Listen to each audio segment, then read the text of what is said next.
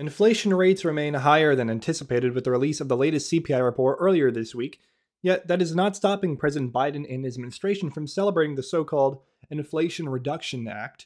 Railroad workers were anticipated to go on strike earlier this week, yet the Biden administration has stepped in to make a deal. And finally, we have southern states busing migrants from the southern border to states like New York City and to DC, and Democrats are not happy. We'll talk about all of that and more today on Pepp Talk.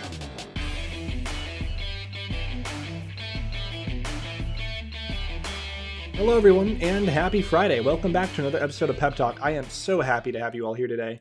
We have a lot of important news.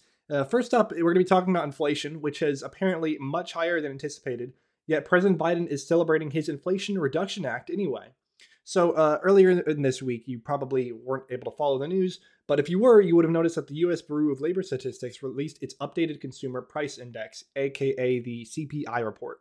And essentially, this report details inflationary prices that essentially are governed by what people are purchasing, what consumers are purchasing, and apparently, according to the report, overall inflation has increased 0.1% in August and 8.3% over the last 12 months. These are obviously not great numbers, considering experts were expecting inflation to go down, not up. In fact, according to CNBC News, quote, economists surveyed by Dow Jones had been expecting a decline of 0.1% for overall inflation, end quote. Yet what we got was a 0.1% increase in overall inflation, not a decrease. So that is not in the right direction. And core inflation was double what experts expected, with core inflation increasing by 0.6% month over month. This increase in inflation occurs even as gas prices continue to fall after consumers have effectively shifted their purchasing habits due to the previous record high prices we've been experiencing over the last couple of months. And this is really not great news for the Democrats, as their unified government has yet to solve any real economic issue in the last year and a half, given that they've still been in power. Rather, it would seem what they've done is essentially make things worse. The Dow Jones fell 1,200 points on Tuesday after the inflationary report came out, and that marks the worst day for the market since June of 2020. So this is really not good news for Democrats, especially ahead of November midterms elections this year. Yet that isn't really going to stop President Biden and the Democrats from trying to make things appear better than they actually are economically, which again kind of makes sense given that they don't have much time to fix anything before these midterms show up. So the $430 billion bill, known as the Inflation Reduction Act, is seen as the biggest climate change package in U.S. history, and it's kind of been marketed as this bipartisan deal that's been reached, and yet not a single Republican voted for it. So it's not bipartisan in any fashion, and it obviously is not reducing inflation. Regardless of whatever you call it, you can call it the Inflation Reduction Act, yet we could see, even after it's passed, inflation continues to go up. So it's really not doing what it's supposed to. What it's actually doing is investing a crap ton of government money into green energy / climate change stuff. So that's really what it's doing. It is not reducing inflation as they want it to seem to be. Yet even, again, after its passing, there's been an unexpected rise in inflation, unexpected in quotes, by the way, within rent and food prices specifically are soaring. So the cost of living, COLA, is increasing dramatically, and it's going to be increasing into next year, experts are saying. And really, just economically, it is not looking good for President Biden or the Democrats at this point. Again, given the fact that they've been in power of all three branches of government for a year and a half at this point, and they've effectively done nothing to make the economy better. They've actually made it much worse off. I believe gas prices are still $1 or something more than on average nationally than when Biden entered office last year. So it's really not a good look for them, which is why they're trying to make it seem like that everything is okay and jobs are going up, everything is going to be fine ahead of these November midterms. But obviously, even though this remains a key issue for Democrats and they're trying to kind of sweep it under the rug, the American people obviously can tell from their grocery receipts that inflation is definitely not being reduced, and it is still going up as food and rent prices skyrocket. Yet that's going to be a key issue for Democrats this election cycle. So they're going to have to find some way to try and shift the focus the Overton window away from that, or they're going to have to try and do something to alleviate these inflationary pressures. But we've seen how good they've done thus far, and there's not too much hope right now on that front. But President Biden says that it'll take a while before inflation comes down, and that the passing of the Inflation Reduction Act will make it happen. Quote, he says, quote, "It will take more time and resolve to bring down inflation, which is why we passed the Inflation Reduction Act to lower the cost of healthcare, prescription drugs, and energy," quote, Biden said in a statement earlier in the day. That is from NPR News.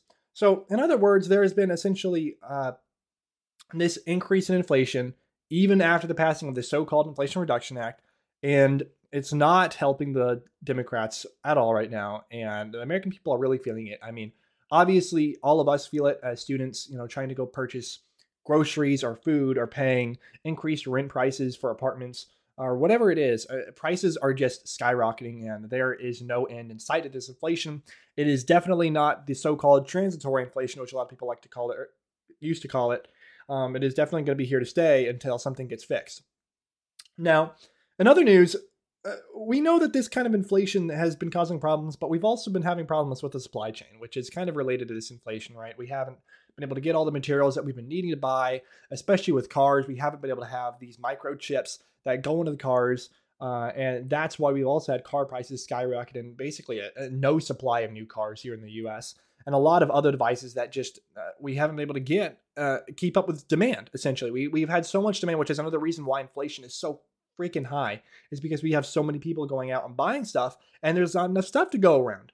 And with that, it could have gotten worse with railroad workers attempting to go on a strike earlier this week. They were trying to essentially unionize and go on a strike, and that would have hurt the already fragile supply chain crisis that we're enduring right now here in the U.S. But apparently, that fear can be alleviated as the railroad workers are no longer going on strike, as the Biden administration has been able to step in and help an agreement be made between the workers and the railway companies.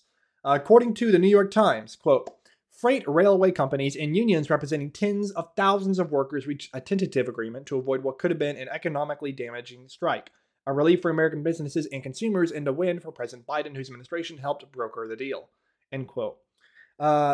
We have another quote here. Quote, "The breakthrough was announced by Mr. Biden earlier Thursday morning after all-night talks hosted by his Labor Secretary, Martin J. Walsh," end quote. So we might want to figure, okay, how did the Biden administration make this happen? Exactly how did we avoid this strike? Because it seemed like it was pretty certain to happen. A lot of people were worried about it, given that, well, if they were to go on strike, it would not only hurt our supply chain, by them going on strike, by not having the railroads, but it also further hurt the crisis by essentially shifting all of that pressure on the railways onto truckers, which is already suffering major issues right now as they just don't have enough truck drivers. So it was really going to be a bad news if this strike went through.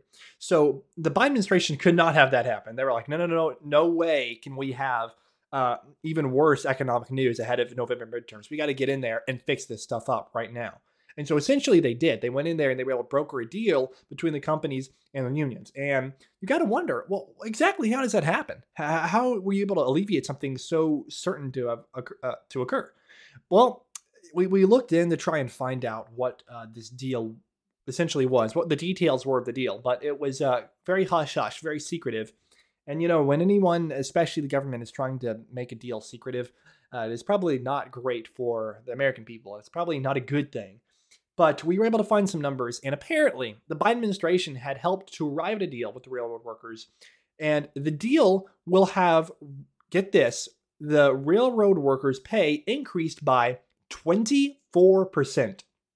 That's right, you heard that right. I'm going to say that one more time.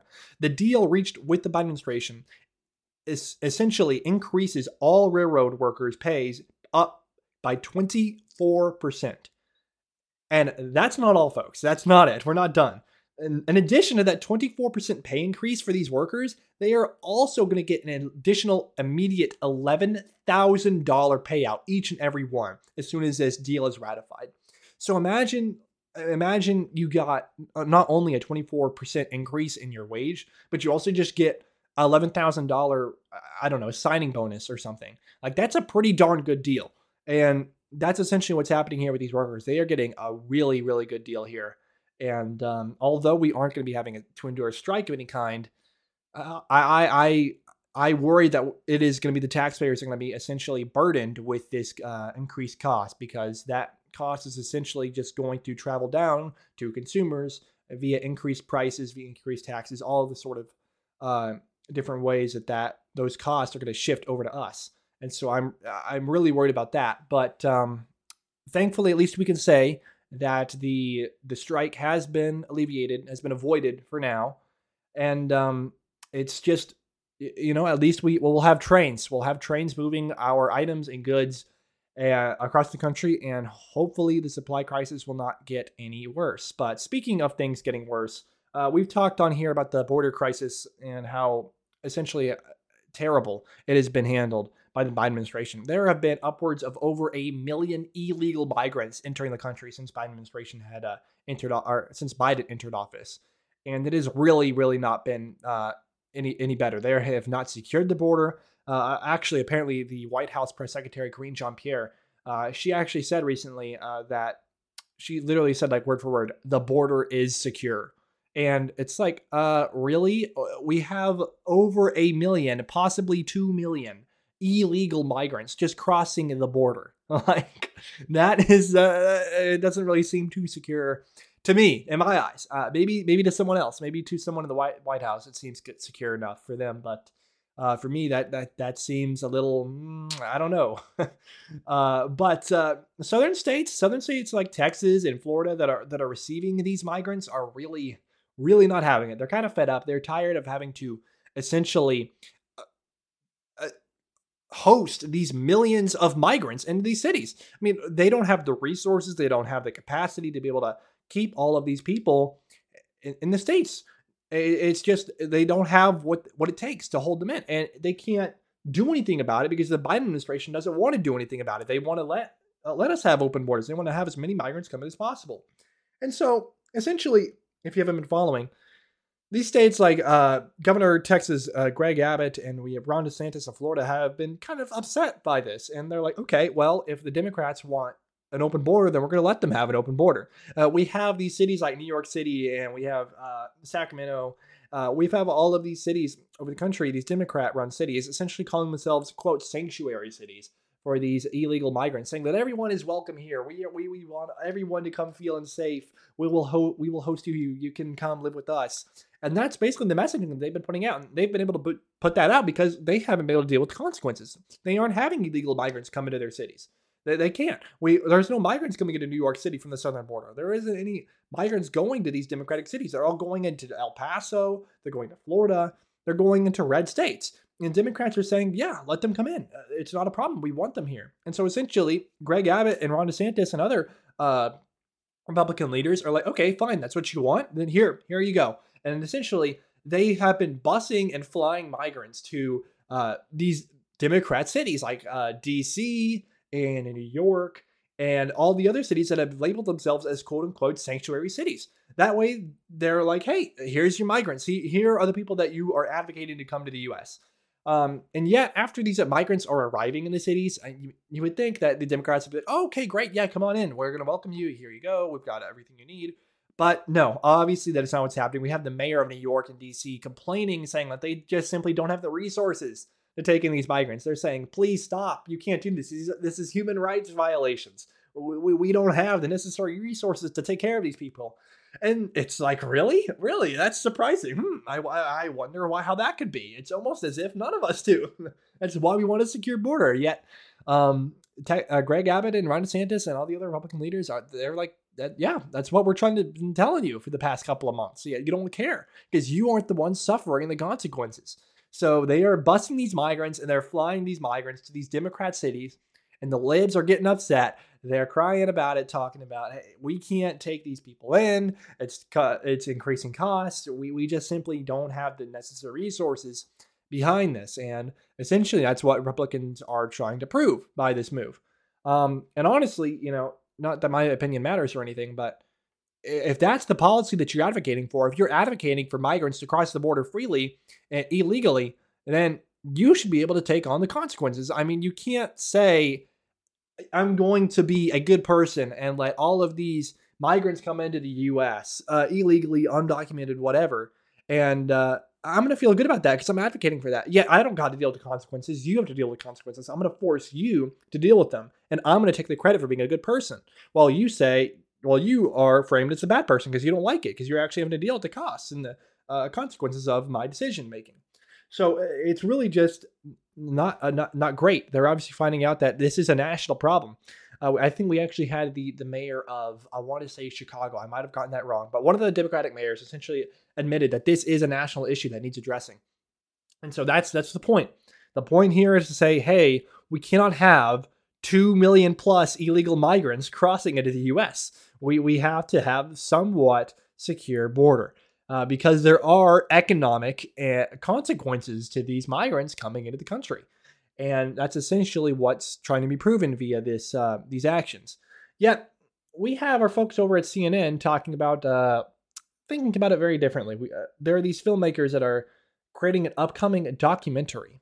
And CNN's host, John Berman, is interviewing these filmmakers about the upcoming documentary discussing the Holocaust. And yeah, I know. It's very, very weird. And when discussing this documentary, John Berman brings up what's been going on with these migrants and how they've been bused and flew to these democratic cities. And he goes to say that, well, they're not exactly the same, but what's been happening with these migrants is, there's similar themes to the documentary.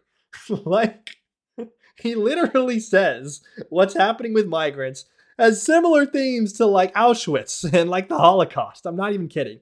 Here's the clip if you want to hear it for yourselves. We woke up to the news this morning that Governor Ron Desantis of Florida sent 2 plane loads of migrants to Martha's Vineyard off the coast of Massachusetts, including kids and whatnot. And I'm not saying this is not a one-for-one. This is not a parallel here in any way.